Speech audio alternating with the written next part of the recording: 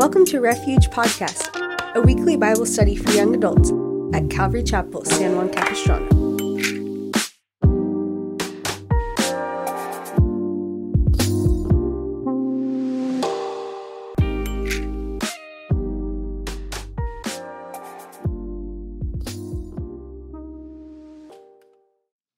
Well, Psalms, okay? The main theme of this book is prayer and praise.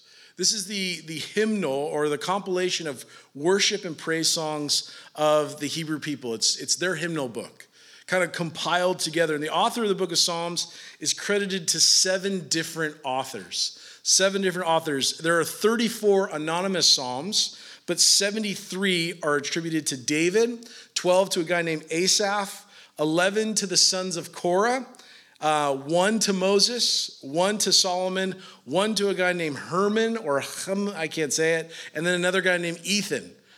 Did you know that Ethan was in the Bible? Some of you look surprised. It is. It's a biblical name, I guess. Yeah, it's in the Bible, so it's biblical. Here we go. It was Ezra, however, who brought order and structure and finality to the book of Psalms. Okay, so when we go through the Psalms, a psalm is singular, right? When someone's like, I love Psalm 73, it's Psalm 73. Just so you sound smart. It's Psalm 73, not Psalms 73. Psalms is the compilation of the entirety of the book, and each chapter is an individual psalm. If you've made that mistake in the past, God bless you, and God loves you, and there is grace for you tonight. But it drives me crazy. Psalm 70, it's one, singular. Okay, but this book is a book that puts into words perhaps what we cannot put into words sometimes. If you've ever had an emotion, I don't have many, but if I ever have them, there are times where you're trying to explain to someone what you're going through or what you're feeling, and it's like impossible. Psalms is a great way to pray through what you're going through. It puts into words and into worship and into prayer things and emotions, and especially in the human condition, that are sometimes impossible for us to speak ourselves. And I believe that this book is really summed up in Psalm 23, chapter 23, verses 1 through 3. It says this: "The Lord is my shepherd, I lack nothing. He makes me to lie down in green pastures. He leads me beside still waters. He refreshes my soul. He guides me along the right paths for his name's sake." There's this idea in the book of Psalms that Jesus and God is the one that I'm following. He's not a cattle driver that cracks the whip and drives us into a direction, but he is a good shepherd who goes before us, and as we follow him, he leads us into the right places in which we need. God leads us to where we need to go. He leads us in the right moral decision. God leads us along the path if we will choose to follow him. And that is the point of the book of Psalms, or kind of summing up what it's about. It's about a God who is personal. It's about a God who loves. It's about a God who cares, a God who provides all that he needs for his people and for his followers. Now, the book of Psalms is actually split into 5 books. And each of the books parallels the first 5 books of the Old Testament. So the first book of Psalms is Psalm 1 through 41. That would be called the Genesis book. It's concerning mostly man, okay, just like the book of Genesis. The second book is Psalm 42 to 72. It's the Exodus book concerning Israel. We're going to see a lot more of Israel coming from those Psalms. Book 3 is Psalm 73 through 89. It's the Levitical book, meaning it teaches us how to approach God. It's where the songs of ascent are, or the songs of degrees, where the people would come to the city of Jerusalem, to the temple, to worship. And as they would traverse there, they would sing these psalms unto the Lord, and these songs as they would go and climb their way to the city of Jerusalem to make sacrifice and worship God. They were reminding themselves on how to approach God. We must approach God in the way that he desires, not in the way that I feel, right? We'll get into that more as the book goes on. Book 4 is Psalm 90 through 106. It's the Numbers book. It's concerning the earth and the nations. Book 5 is Psalms 100-7 to the end 150. It's the Deuteronomy book concerning the word of God and who God is. So you get the gist that the book of Psalms is not about you and it's not about me. The Bible is not purely devotional. Let me just explain. The Bible does not exist purely for us to drink coffee next to and to feel the love of Jesus in every part of it. You might, but Leviticus is not dedicated to that process. Numbers is not dedicated to that devotional process. Can you have devotions in Leviticus? Can you have devotions in Numbers? Absolutely. Is it primarily for that? No. The Bible in its entirety is about God, it's about his people, and it's about God bringing restoration to a broken relationship. It's always about God. In Psalms, it's actually split. There's 10 categories of poetic Psalms as well. This is poetry literature. It belongs with like Song of Solomon as well as Proverbs, which wisdom theology or wisdom literature as well, but they're all kind of compiled in those poetic books. Some Psalms are didactic in nature in that they teach or they preach a certain thing. They instruct us. Some Psalms are messianic Psalms where they point to the coming of the Messiah, Jesus Christ. But the main purpose of Psalms is to show us how to approach God in praise. How to approach God in praise. God desires and has given us the gift of worship and praise, but there is a way that God desires for us to come to him in praise, in worship. And God gave the Psalms to his people in order to instruct them in that, as well as the nation of Israel. And the message of this book is that the greatness of God is seen when we love him. When we love him, the greatness of God is seen. The more that we love God, the greater we see God's goodness, his chastening of us, his patience with us, our own sin, and the fact that we're able to come into his presence is a sheer miracle based upon the resurrection of Jesus Christ. So the more that we love God, the greatness of God is seen as we go through the book of Psalms. But it captures a picture of the greatness of God. So these Psalms are about God, but God and man interact. And so they include the relationship of God and man. Okay, so you'll see that relationship included. You'll see how God is relating to us and we are relating to God. Like I mentioned earlier, Psalms is included in poetry literature of the Bible, but Hebrew poetry doesn't rhyme. It doesn't rhyme. It repeats. It doesn't deal with pentameter. I heard that's like a poetry thing, pentameter and cadence. Yeah, I did some research on poetry. As you can tell, I'm a big fan of poetry.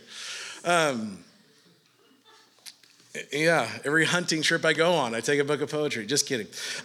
Poetry doesn't rhyme in the Hebrew language. They saw beauty in the words themselves. And so they don't necessarily rhyme. It's based on thought lines. And so as we go through this, remind yourself, this is poetry literature.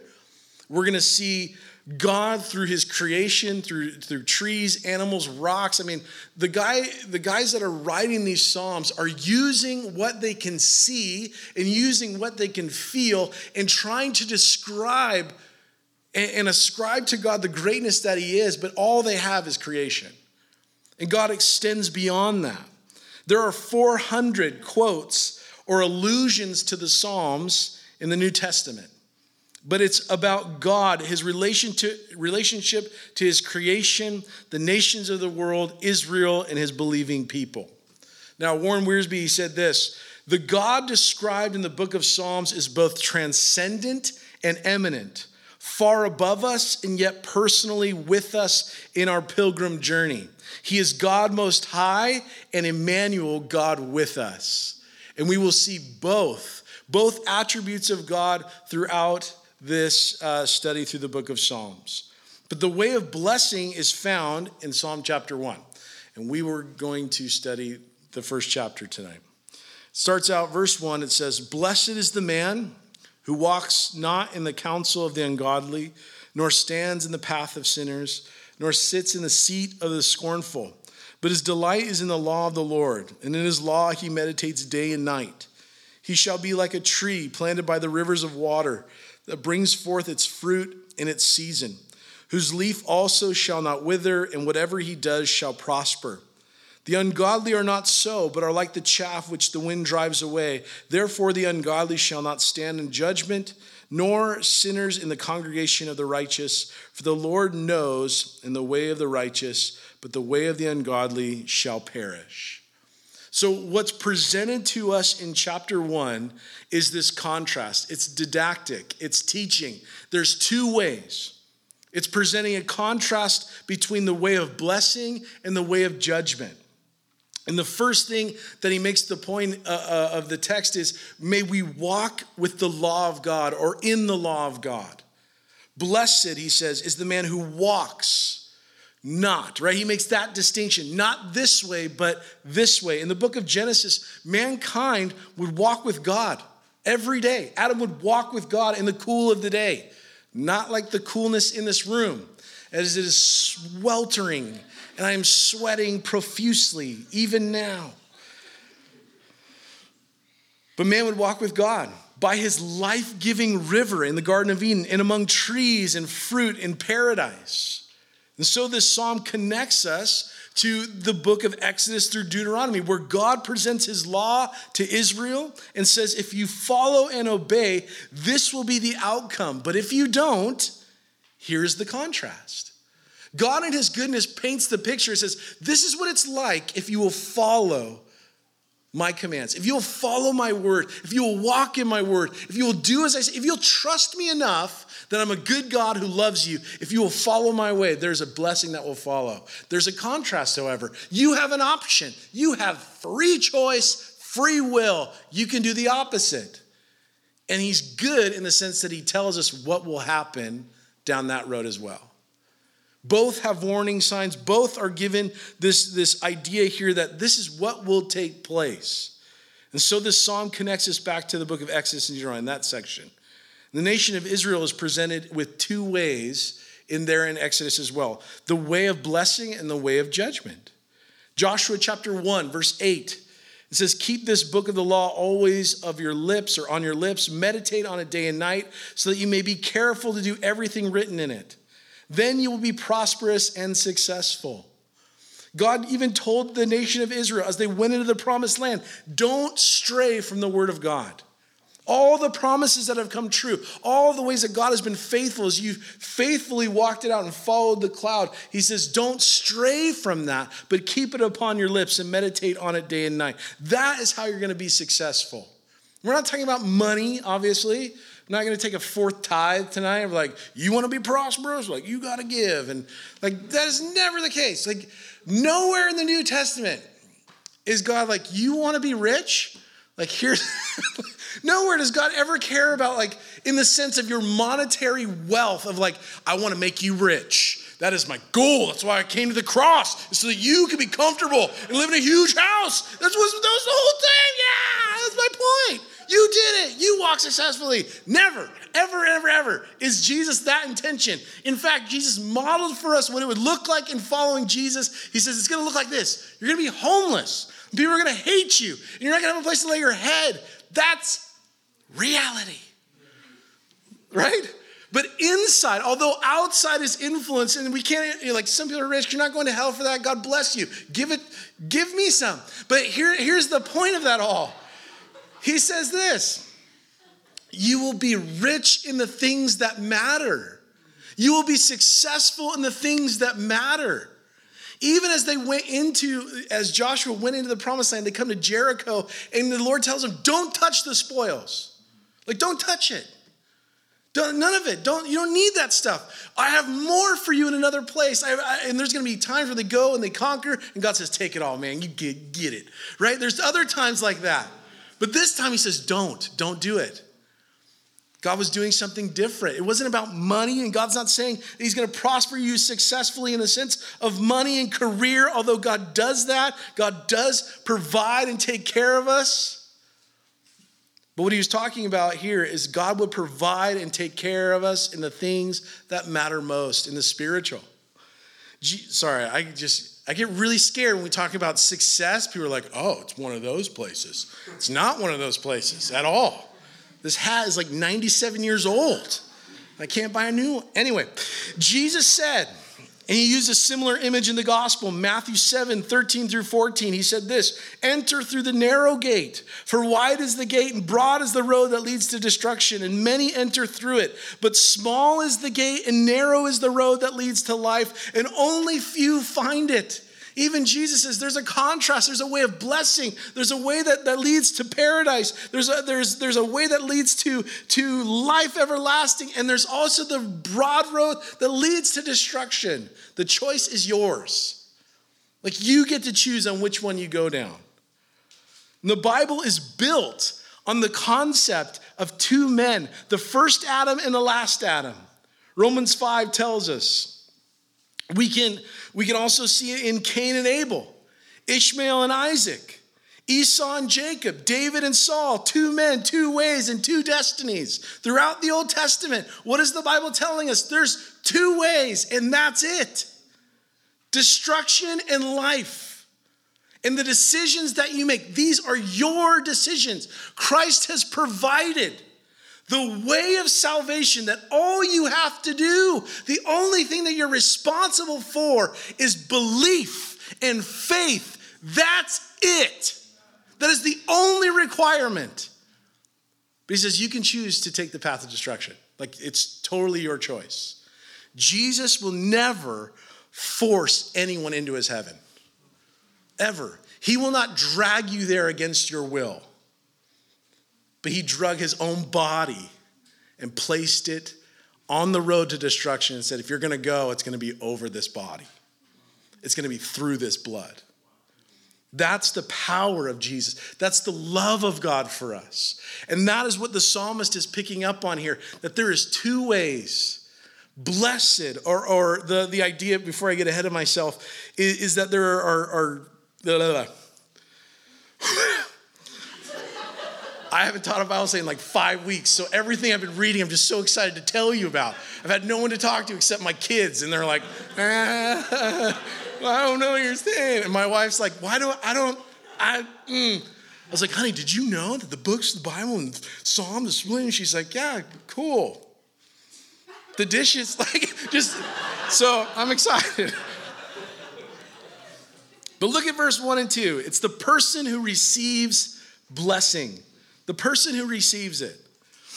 It says, blessed is the man who walks not in the counsel of the ungodly, nor stands in the path of sinners, nor sits in the seat of the scornful. Now, no doubt you've heard this passage taught before, maybe if you've been in church at all, but notice the progression that happens. It's a downward spiral. Who walks not in the counsel, who now stands and then finds seated. God's covenant with Israel made it clear that he would bless their obedience. Blessed is in the plural tense of the verb. It means, oh, the happinesses. Like it has an extra S. I know it sounded like I messed up, but I didn't. That's what it means. Oh, the happinesses. Or the blessednesses. Spell check tried to totally catch me on this, but that's what it means. It's this plural sense of the expounding or the overflowing of happiness and blessing of God. How does this happen then? How? The question, I love to ask the question. People are like, this is what's happening. You're like, well, how? How do you do that? That's a great question to ask of the text. Anytime you read your Bible and it says you should do this, how? What's the how of it all? Because if I'm going to do it, I need to know how to do it. Amen? Can I get a hallelujah? Homeschool high five? Thank you. All right. Some of you are asleep because it's hot in here. And I will not allow it. This dinky little fan is trying its best, just grinding it out. Like you will feel cool. It's not, oh, you sweet little fan. Anyway, what does he say? We must be directed by God's word. We must be directed by God's word. Notice he makes the distinction, blessed is the man who walks not in the counsel of the ungodly. He's making a distinction of the authority of the scriptures rather than the authority of man. He's saying there's a wisdom that's beyond this world that God can give, or there's the wisdom of this world. Blessed is the man who walks in the wisdom of God's word. And you can have all the knowledge of God's word that you want, right? You can know like you could have memorized the 10 categories of poetic psalms tonight. But if you do not do what the Bible says, the Bible calls you a fool. There's knowledge of Scripture, and there's the wisdom of putting Scripture into practice. Believing it enough to do what it says. And if you believe in it enough to do what it says and watch it work in your life, you have to do it. You have to try. You got to put your weight on the Word of God and see, is it true? Will it hold me up? And so many times we doubt, man, is it really that simple? Yeah, it is. You just follow God's word. The nation of Israel was uniquely put aside to live a different way than the surrounding nation. That's why the book of Leviticus has so many super weird details about how they were to sacrifice animals and what to do with the entrails and liver and things like that. Okay? It's not for you. The book of Leviticus, is actually, it means for the Levites. So if you're reading Leviticus and you're like, it's not for you, it's for the Levites. But here's the point of it all, is you can find Jesus in it, absolutely. It all points to Christ, it's fascinating. But the point of all of that is as the nation of Israel is coming across the desert and they're sitting there at the bottom of Mount Sinai and God's presence shows up in a cloud, in fire and thunder, and they're receiving instruction from God. They are receiving these instructions found in the book of Leviticus, where God says, when you sacrifice a bull, the liver goes here and the entrails go here and this. And they're like, what? Why is that so important? In Egypt, they used to do what's called liver gazing. They would tell your fortune through an animal's liver. And God says, my people don't do that anymore. That was a pagan practice. You will be set aside and do it this way. They were being set aside. And God's saying, follow my counsel. Follow my word. Trust me. Don't do it the way that the world is doing it. Although there is counsel like Google. You can Google your plumbing problems and probably find the right answer. But you should not Google like my depression issue. Or Google can kill you. Right? You're like, my wrist hurts. You have cancer. According to so it doesn't know everything. So we follow the counsel of God, God's word. And that's why God says this is the direction. He was setting the people aside, saying, that's not for you. But I have a new way in which you can receive wisdom from God on high, where Moses would go in and meet with God, where now Christ comes, the veil is torn, and you can go into the Holy of Holies in prayer and meet with the living God. What else do you need? You have his word and you have his presence. You have the promise of God's ear to you. Come on. That's crazy. So, as Moses is reconvening these instructions on Mount Sinai, remember what the people do? They make a false god and they fall back into practices of the nations of Israel that they had been delivered from, right? They throw all their gold into a little thing and out just poof pops a calf, and they're like, what else can we do but strip down naked and dance in front of it? Like, it's a miracle. Like that. They were looking for, what happened? The whole nation of Israel, 40 years of wandering in the wilderness, God was drawing out the things of the world. He was drawing out those pagan practices and teaching them to walk with him and trust in him and to follow him. And then he brings them into the promised land. And he says, this is what I have for you, a new kind of life. There's battles in it. There's craziness in it, but I'm with you. Like I'm setting you on this path. We must be directed by God's word. As God's people, this is the authority. This is the authority for our life. And guys, trust that God is a good God, and his authority is something that we would love to come under, because as a God who loves, he instructs, he chastens, he loves you. Oh my goodness, why wouldn't I come under that? The God of the universe who can do anything, who has my back and has my best in mind for me. But it takes trust. And that, I think, is a lot of what we battle with. I know I do personally. is trusting that God has my best in mind. I'm like, do you really? Or do you want me to suffer? Like Martin Luther. Like, is that how my life's going to be? Or whatever. Anyway, but moving into the sin of disobedience, it's a gradual thing. They sat there at the bottom of Mount Sinai for 40 days just waiting. And gradually they kind of like got tired of it. Just like, oh, I guess we'll just try something else. Golden calf. Like, it's gradual, but it happens. Look at the life of Lot. Lot was following God. He saw the hand of God upon his family. And in Genesis 13, he points his tent in the direction of this ungodly city. Then we find him in the next few verses, he's moved into the city. And then in the next chapter, you find himself, he's employed and holding a position of prominence in the city. Peter, he went from saying that he would never leave Christ. He would never deny him. I'm ready to die for you, Jesus. He went from that to warming himself by the enemy's fire to full-blown calling down, cursing upon himself if he ever knew Christ, and denied Jesus 3 times. Need we go through the story of Jonah again? Right? It says he went down in the belly of fish. He went down to the bottom of the ocean. He went down. What is happening? This downward spiral of disobedience. But you know what breaks the cycle of disobedience? You're never going to guess this. Repentance and obedience. Like, repentance, God, I am sorry. You were right. I was wrong. You're God. I am not. You're handsome. I'm not attractive. Or whatever. You are the best and I don't know what I'm doing. You're right. I repent. I'm sorry. I'm going to start doing what you say. The remedy for it is repentance and then obedience. God doesn't like say to you, hold on. There's a Scantron test you're going to have to take front and back before we get this whole repentance thing going. And an essay question, 6 of them or whatever. I hated essay questions. That's why I didn't go to college. So blessed is the man who does not walk in the advice. Here's what it literally means. Blessed, or oh, the blessednesses of the man who does not walk in the advice of the persistently evil,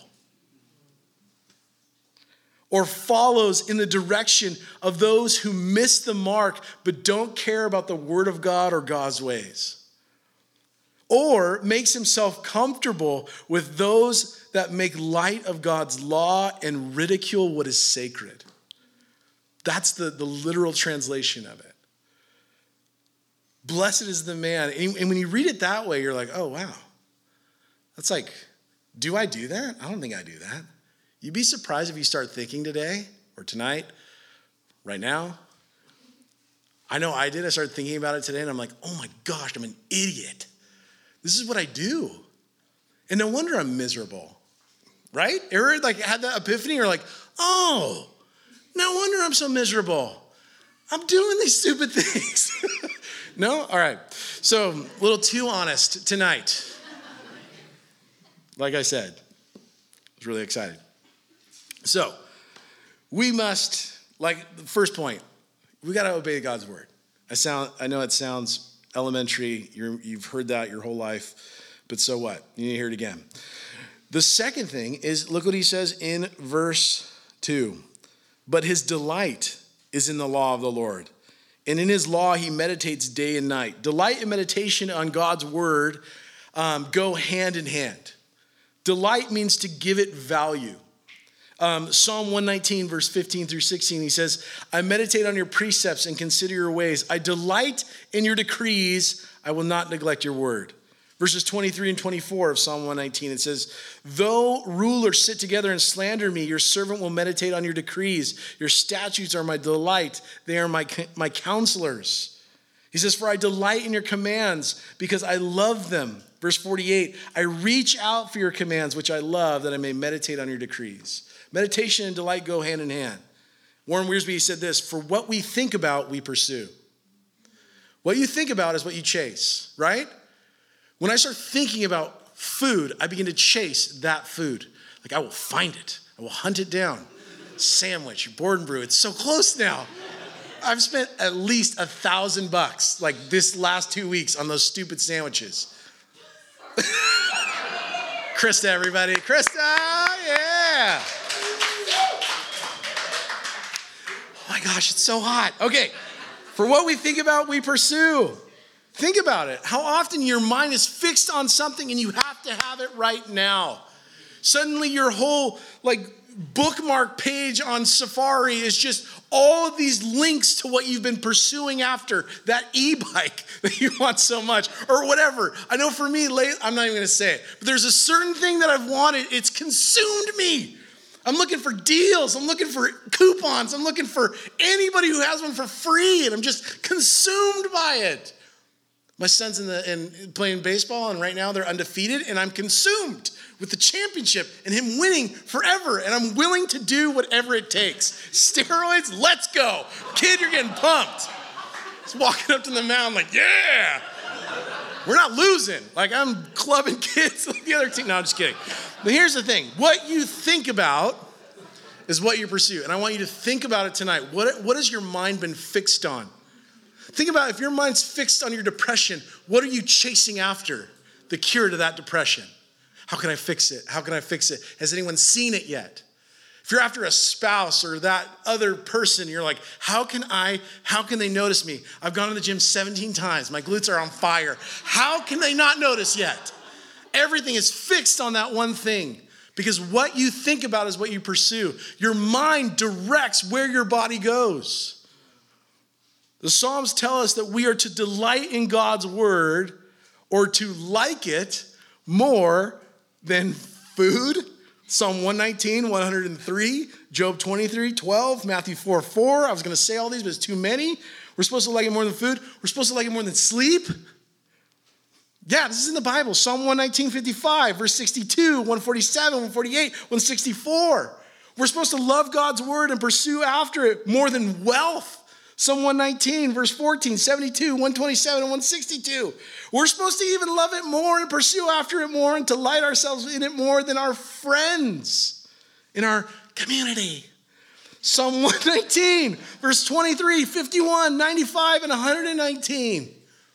What the Bible is making clear for the follower of Jesus Christ is that the Word of God is where we experience and learn and see God's path and His ways. May we delight in it because God has given it to us for our good, that we might know Him in a real and personal way. As we delight in God's Word, these other things, right? Food, sleep, wealth, and friends also are enjoyed to the fullest when God's word is placed at the head of it. Because we're able then to delight in those things in the proper scope of God's goodness. This is what the New Testament refers to as abiding in God's word. Now, the verb tense of walks, stands, and sits is in this present tense, which speaks of a settled way of life. So he's saying, blessed is the man who does not walk, who's settled his life in a way that doesn't follow after these things. Meaning, I've come to a conclusion. While the word meditate is in the imperfect tense, which means a constant practice.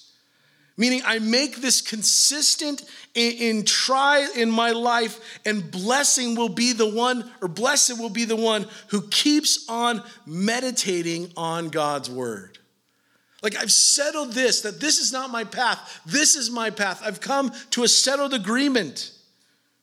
But I'm going to keep on meditating on God's word because that's the life source of the Christian. But not only are we to follow God's word and to delight ourselves in his word, look what he says in verse 3. He shall be like a tree planted by the rivers of water that brings forth its fruit in season. He says, not only will you be blessed, but you will be blessed to be a blessing.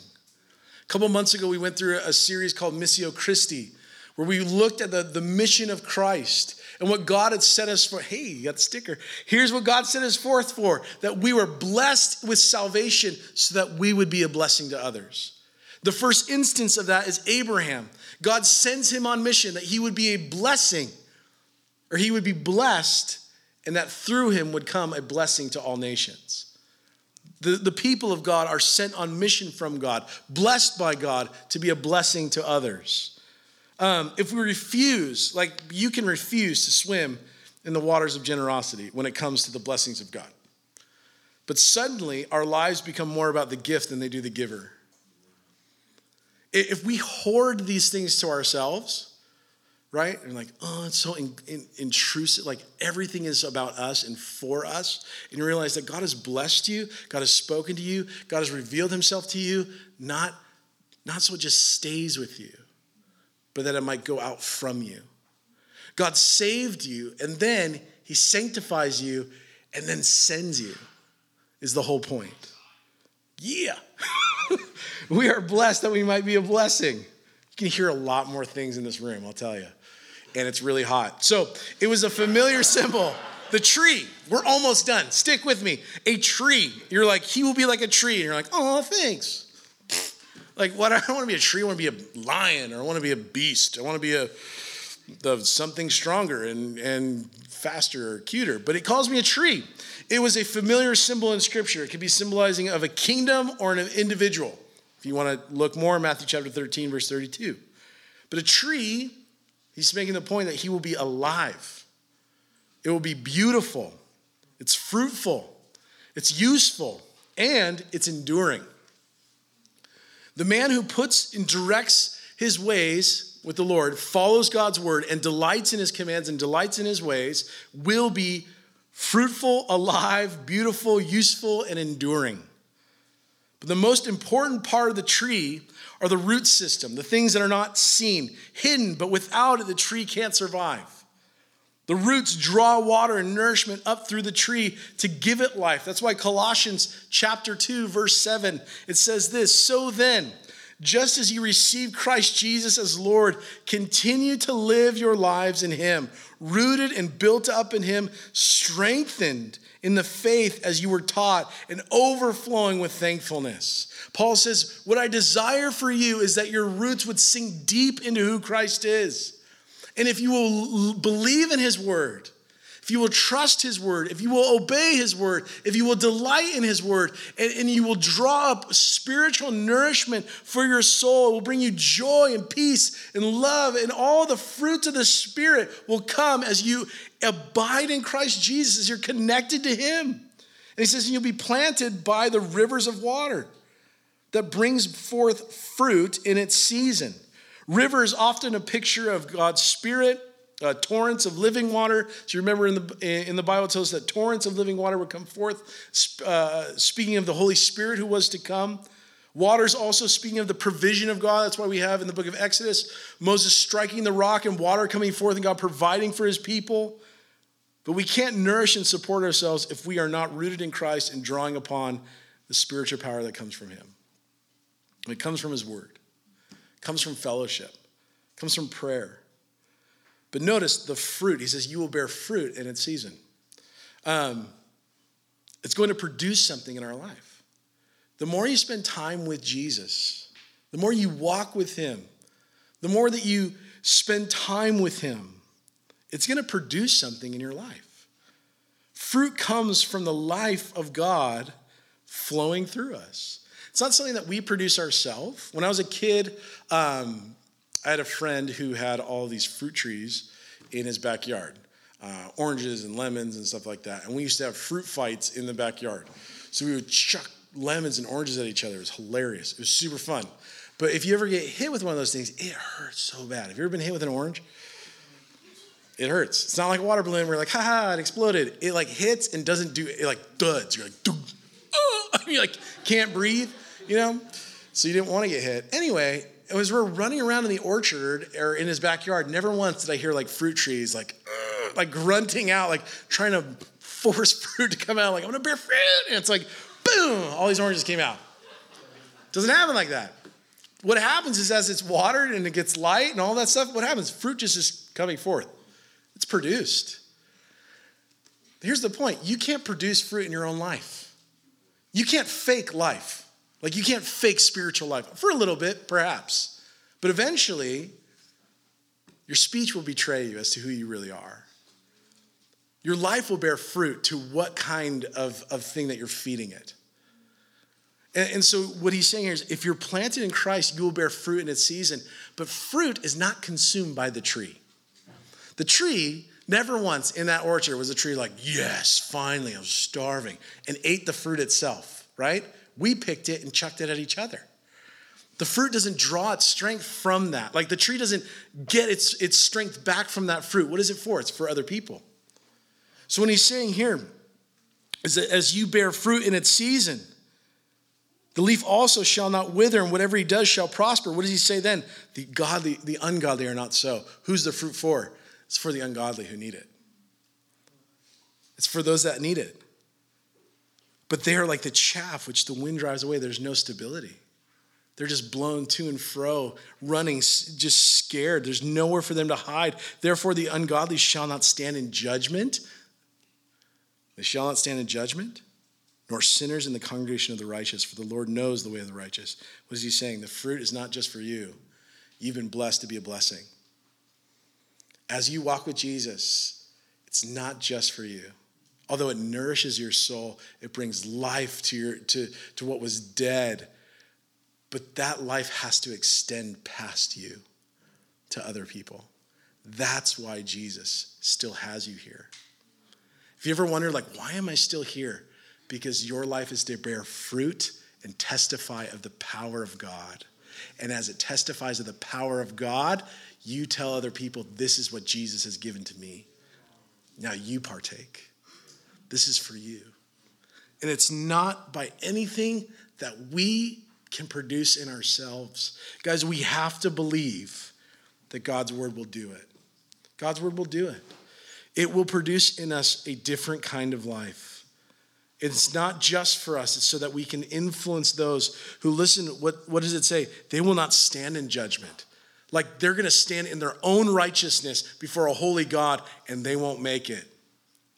And it's this understanding and sense and terror of the living and true God, nor sinners in the congregation of the righteous. You say those people need salvation. That's what we need to do. That's why we're here. And so this contrast of two ways, two lives, here it is. The ungodly, those that abide in Christ, who obey his word, who delight in his word, who place value in his word, shall be established and fruitful. But those who don't are like the chaff. We have been blessed to be a blessing. But what's so good about this, sometimes you're like, well, I don't know. I'm not always like this. Do you know how much grace is available to you? Like, do you know that no matter what you've been into or involved with tonight, that in a moment of you confessing that sin and asking for forgiveness, God does not pour out wrath, but he pours out grace upon you because Christ took it upon the cross. And so we rejoice in the goodness of God. We rejoice in the God who loves us enough, who says, don't live this way, but live this way. This is a better life. It's a better way to live because it doesn't just appeal to the now, it appeals to the eternal. What the counsel of the ungodly and the path of sinners, what it does, it appeals to this nature of instant gratification and the now, never considering what's ahead, right? It promises the world of now. Like right now, you can experience all the joys of everything. Like it's like a really bad car salesman. Like we can get you in this today, and today you could drive away. And as you drive away, the top will roll down, and the ladies will come, and this is how life's gonna be. We just gotta get you in that car today. What happens? You get in, the thing falls apart, and you're like, this thing stinks. What Christ says, if you will consistently follow, not only will we be blessed in this life, but there's a life to come. And that's the life we're living for. Because that's what's eternal. All this stuff fades. This all burns. That thief, rust, moth can't touch. Death can't touch. And so that's what we're living for. That's where it's going. And so the encouragement and what's cool is you have a choice. Like we all have a choice. Some days, I don't always do this. I'm going to be honest with you. Maybe a little too honest. Not every day do I pick up my Bible and go, yes, I delight myself.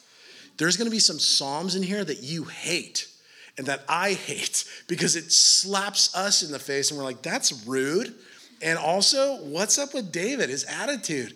What there's going to be some stuff in here you don't like, right? If you ever just want to be encouraged, read the book of James. As James kicks you in the gut of like, you think you're righteous? You believe in God? Oh, that's cute. So does the devil. And you're like, hey, that's rude. You're not always going to like it. It's not always going to bless you. You're not always going to be able to take a picture and be like, oh, this is, yeah. It was so good today. It was so good. I read Nahum and didn't understand any of it. Like, right? It's not always going to be like that. There are times where reading your Bible and spending time with Jesus, it's a trudge through mud and muck. And there's a reason. It's because the devil knows that this is where life is found.